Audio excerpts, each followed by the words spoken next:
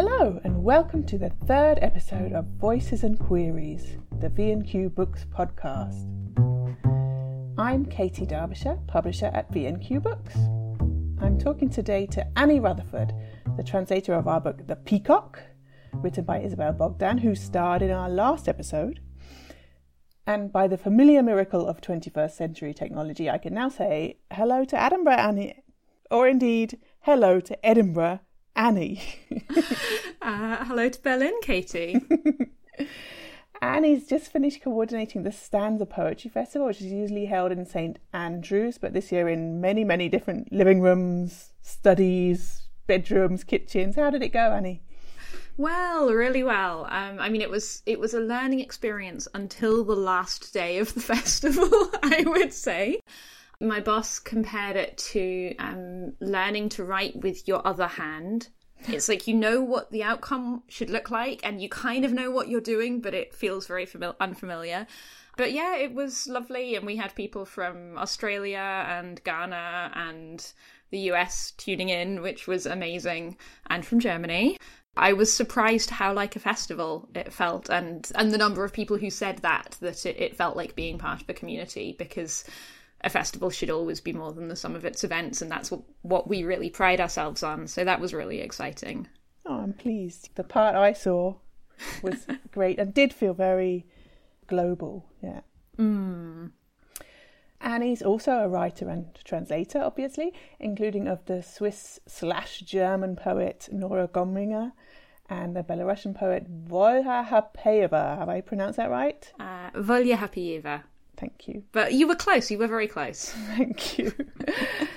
So Annie obviously brought a lot of great things to the table, but one aspect which is unusual is that we were expressly looking for a Scottish translator for the Peacock. Annie, what on earth did you think when I came to you with a German book set in Scotland? Do you know, I think I was a lot less surprised than anyone I told about the book. Like, so many people were kind of like, so you're translating it into which language? Because they couldn't fathom that a German book could be set in Scotland. Whereas, yeah, I think I was a little bit nervous because there are a lot of sort of shortbread tin stereotypes about Scotland, and particularly because the Scottish literary community can be quite scathing of those. If that had been the case with the book, I would have been a bit nervous, but I also completely trusted your judgment when you said, when you recommended the book. It's funny that as soon as it comes to translation, we're suddenly surprised that something isn't set in the country that it was written in, you know? Yeah, we're trying to work on that one, chip away at that one. Can you give us a quick plot summary, so everyone knows what we're actually talking about here? Oh, this is the bit I should have prepared earlier, isn't it? Okay, so the Laird and Lady, Fiona and Hamish, live in a dilapidated castle in the Highlands of Scotland. That was one of the big conversations we had, was whether we could call it a castle. But I'm calling it a castle. It's a castle now. And they rent out lots of holiday houses and apartments on the estate, as a lot of places in Scotland do. And over one weekend, a group of bankers from London come for a team building weekend. And the bankers all have interesting dynamics going on amongst the group. It's maybe not the team building weekend that you'd want to go on. If you wanted to go on a team building weekend. You know, right? It takes that to extremes, I guess. And all of that is made more complicated by the fact that Lord and Lady Mackintosh have some peacocks, and one of the peacocks has either gone crazy or is visually impaired, we don't quite know, but has started attacking anything which is blue and shiny. And the banking manager's car is blue and shiny, and this is where the trouble begins. I've kind of described it to people as a comedy of errors, and I don't quite want to say what happens after that, because I think the fun of it is the farce. Exactly, and I think that's the best description. I wish I'd heard you say that before we wrote the back cover copy. Oh, well, for the second edition. Right. So anyone who listened to our previous episode will know that Isabel Bogdan is a translator herself. Did that have any bearing on how you approached the translation? It made me more nervous because I figured that she would have her own opinions, and particularly given that she's a translator from English, she was like, oh, she's going to know.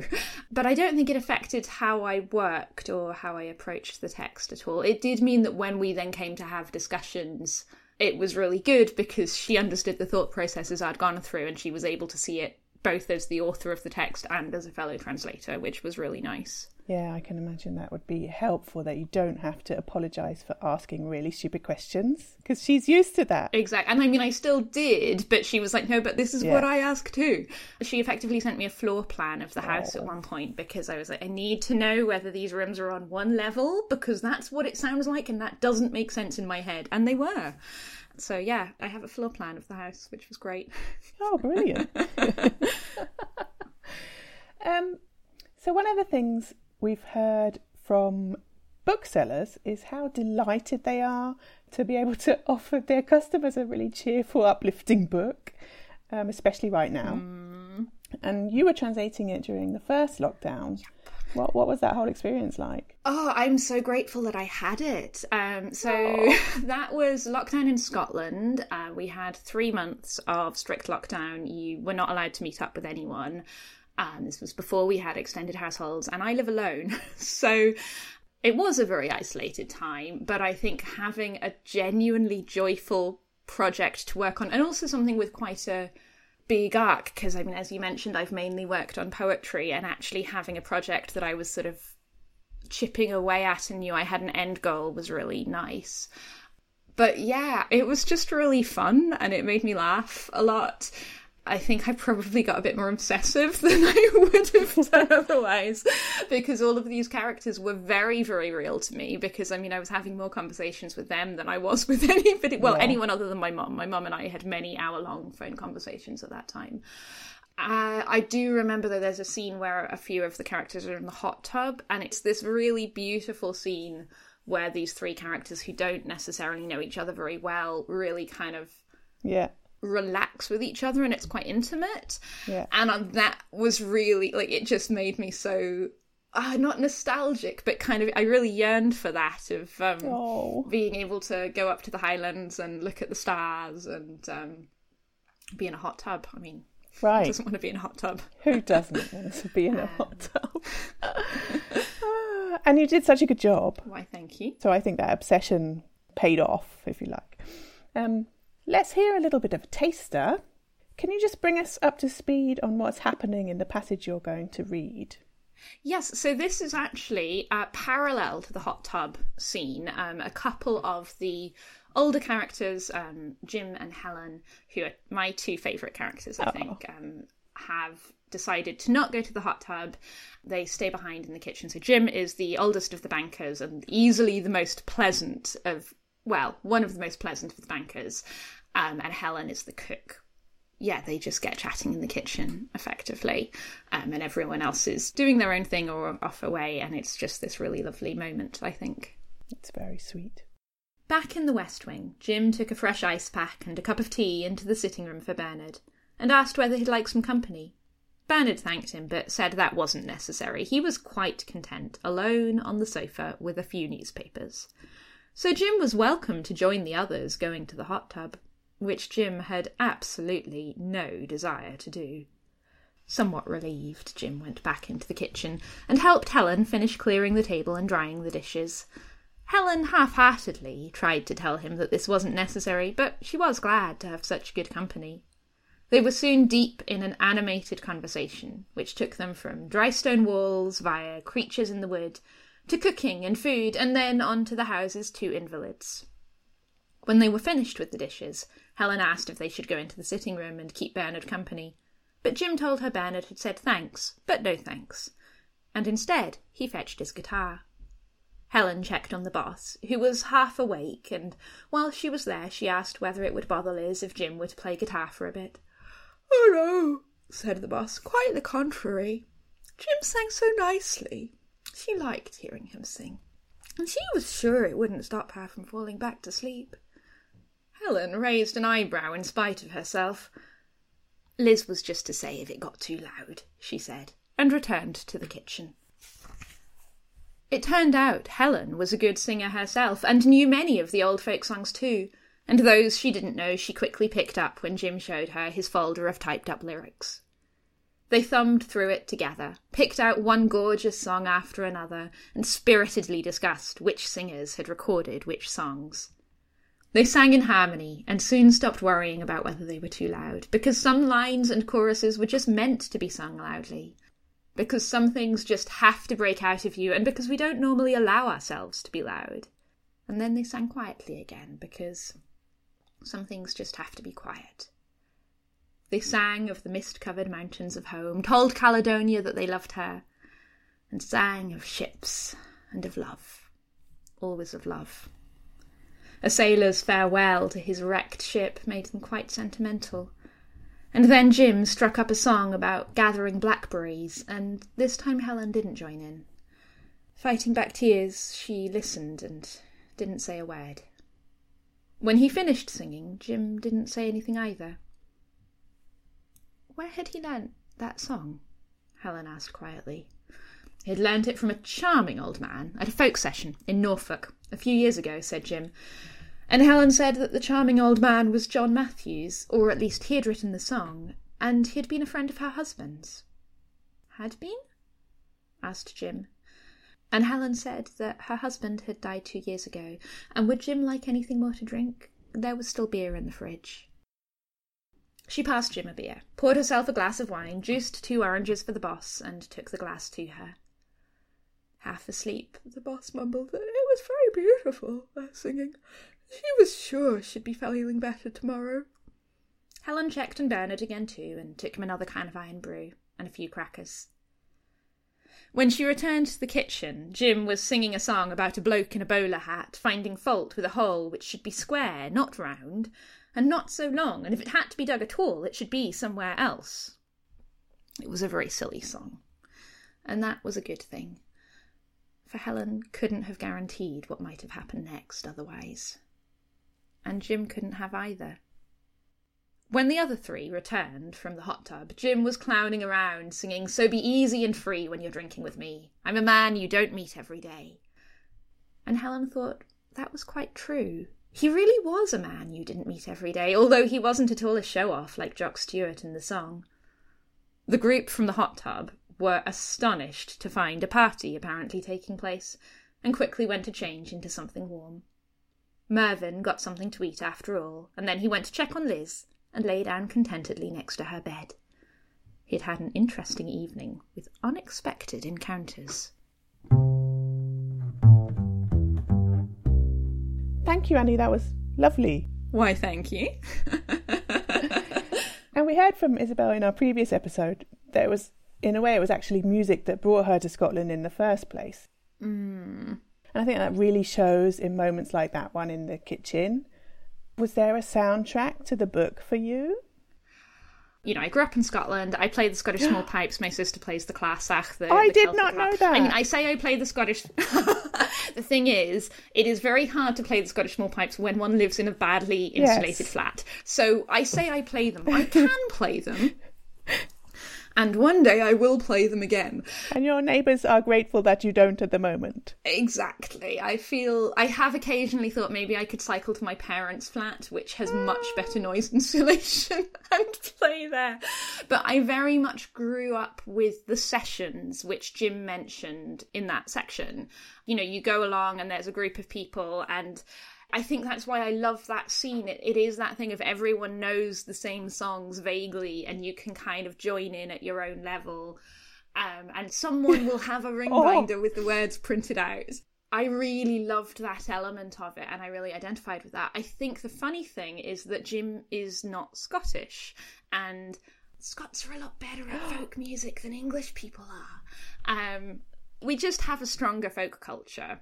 And so it's quite interesting because I think the soundtrack to the book for me was very much Scottish folk music. And Jim does play that because they do mention Caledonia, you know, told Caledonia that they loved her, which is a wonderful song. But on the whole, I'm assuming those are English songs. And there are some, I did really get into looking up the songs that when I didn't recognise them, I would be trying to Google them to get the right wording. And I know there was one where actually the proofreader thought that something should be different, and I was like, no, this is the song words. So there were also some bizarre songs that for me are now associated with the book, like the man in the bowler hat one. But generally, yeah, I would say it was kind of more the sense of a session than the sound of particular songs, right. I guess. Lovely, yeah. You write in your translator's note about the kind of standard usual considerations translators have with regard to cultural specifics. Can you think of any examples in your other work that you've thought about changing? So I have occasionally changed stuff with Nora's permission in Nora Gomringer's poems. There's one poem, Things You Cannot Do. It's a list poem, and one of the things is talk über Bildung in Bayern sprechen. Talk about education in Bavaria. I know, she lives... Does she live in Bavaria? She lives in the south of Germany. This is close. Yeah. And I ended up changing it to Essex. Talk about education in Essex. Oh. I know, it's shocking. Sounds good, though. I wanted the alliteration because there's the Bildung in Bayern, but also, like, you did pull a face when I said that. You know, and it's someone in Britain wouldn't get that at all, whereas Essex does have a reputation, unfortunately. So I've done that, and that was actually quite an interesting one because it ends with a very explicit reference to the Third Reich. Be grateful for the Autobahn and say that you never knew anything of any final solution. So Nora and I did actually have quite a talk of, is it okay to change one reference earlier in the poem to a UK reference, and yet the point was either the joke or the sense of familiarity. Right, yeah. But yeah, it's a fun one. It's one of the challenges I quite enjoy, to be honest. Me too, yes, I agree. So with the Peacock, obviously, it's the other way around. Yes. Did you have to change any of these cultural references or specifics? There were a few things. One of the things that really bothered me was that things would be called cups of tea, which were not cups of tea. You know, it would kind of say the boss thought she'd make herself a warm cup of tea, and then she'd go and she has a cold and she goes and makes herself a hot honey and lemon. And I was like, that isn't a cup of tea. And that's not even, I know that Germans call, you know, in the UK, if you ask for a cup of tea, you expect a black tea, and if you're wanting a herb tea, you would say herb tea. And in Germany, it's much more broad, but I still don't think that you'd say, anyway, so that was something where I was just like, no. There would also be things where someone had had a coffee and then it would say something like, you know, maybe he'd want another cup of tea, and it almost felt like trying to be almost slightly too British in that moment of kind of like, well, we have to be talking about tea. And I am sure that no one else ever noticed it. It was because this was me reading it through for the fourth time, being like, he had a coffee. So a few of those I would change to cuppa, just because that was a lot more... Oh, nice. And actually I've just said lemon and ginger, but I think that was something that we talked about because it was hot ginger in the original, and we ended up making it honey and lemon or lemon and ginger. We did, yeah. There were a couple of things where things would be described for a German audience, and again, the example I can think of is something that you flagged up, but which I'd kind of havered about, which was packets of crisps, because in Germany so often crisps are like those large, you know, kind of the family bags. Those massive packets that you eat all in one night and feel like a terrible person, yeah. I mean, I feel like a great person after eating all of them in one night, but yeah. Okay, then. But yeah, so it has this specific thing where it talks about them all having different flavours of crisps in these small packets. Yeah. I think the tea was kind of the only thing that bothered me. Yeah, I mean, we know from Isa that she's so familiar with Scotland that she knows that there's going to be lots of different flavours of crisps in your bumper pack. She does. But she had to explain that for her readers. And of course, we took those extraneous explanations out. Speaking of Isa knowing her way around Scotland, I think she has a very good eye for class structure in British society, right? Definitely. So in the book, we've got these pampered London bankers, we've got the laird and lady, and they live in this sort of genteel poverty situation. They're not quite struggling. And of course, they have their staff who get things done. Did translating those class aspects require a lot of thought, or was it just intuitive? I always think that voice is really important, and I think, again, probably quite a good thing I live alone. My neighbours must have thought I was mad when I had the window open and I was just sitting there talking to myself in these different voices. So I would quite often kind of be like, okay, because, you know, Jim, so one of the bankers it does say he's from more modest circumstances. And I'd be kind of talking to myself out loud of like, is this what a 60-year-old man who now works as a banker but like didn't have that background would say?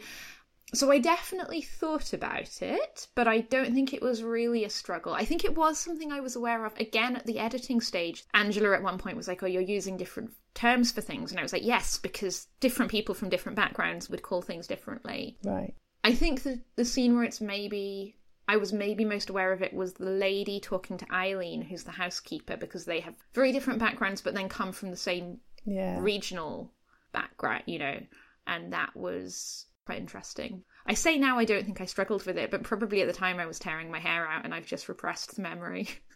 Yeah.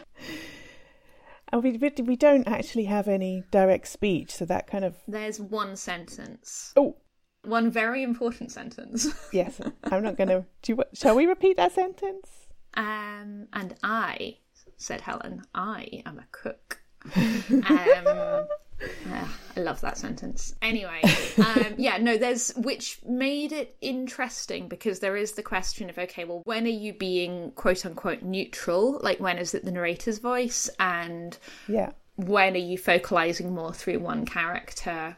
And it kind of shifts between indirect speech, but also through, you know, a lot of it is told from different people's perspectives. And there was even, there's the chapter from the point of view of the dog. Yes. And I was so annoyed that I had sorted out my kids' books at my parents' and I hadn't brought up 101 Dalmatians. Oh, no. So I was like, how do I think like a dog? Although I'm really pleased with how that chapter turned out. Yes. But yeah. You can be, yeah. So another thing I like about the book is that the characters, they just kind of go about their business. But one of them sort of quietly gay and it's no big deal, doesn't play a role in the plot. And there's the Polish gardener and the South Asian guests at the castle. And it's just perfectly normal. It seems to me almost like a portrait of a sort of idyllic pre-Brexit Britain. Would you share that? I think that's a really interesting question. I don't know. On one level, I totally know what you mean. On another level, there's a bit of me that's like, Ryszard's not going anywhere. You know, we still have a huge Polish community in Scotland, which is fantastic. Yeah. There are so many people from different backgrounds in the UK.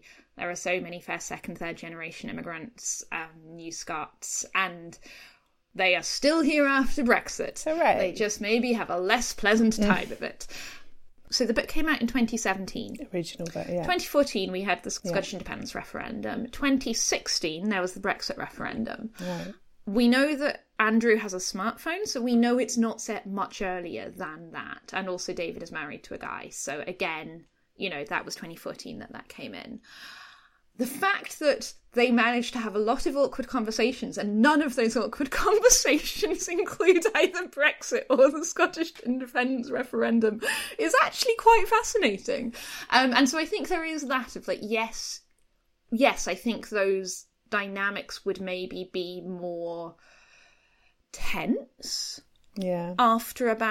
Not even after the referendum necessarily, but after about a year before the referendum when kind of things were beginning to bubble up to the surface.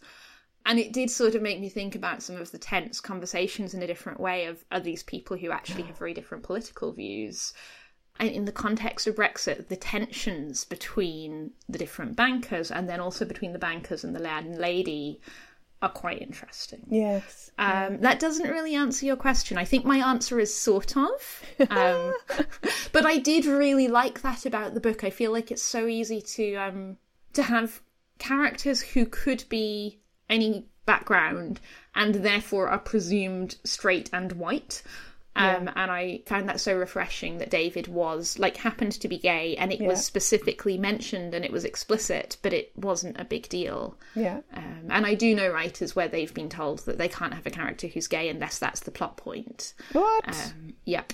And that's, you know, within the last couple of years. So that was really nice as a reader. Good. I agree, yeah. Part of the whole delight of the book is that only the reader knows everything that's going on, Yeah. and all the other characters have kind of partial knowledge of the comedy of errors. What did that feel like? Did you feel like an all-powerful entity? I think I had a certain amount of glee. Yeah. Not necessarily powerfulness, but I did really enjoy it. And knowing that would go out and that other people would sort of gradually be figuring it out as they went along, I really enjoyed. Lovely, yeah. And I hope that readers can feel that sense of glee at finding out gradually what on earth is going to go on. I hope so. Well, thank you, Annie. Oh, thank you. All I have left to say is buy the book and check out our website, vq-books.eu. Watch out for more episodes of the podcast there or wherever you source your podcasts. And look us up on social media. Our handle is VQBooks because you can't do an ampersand on social media.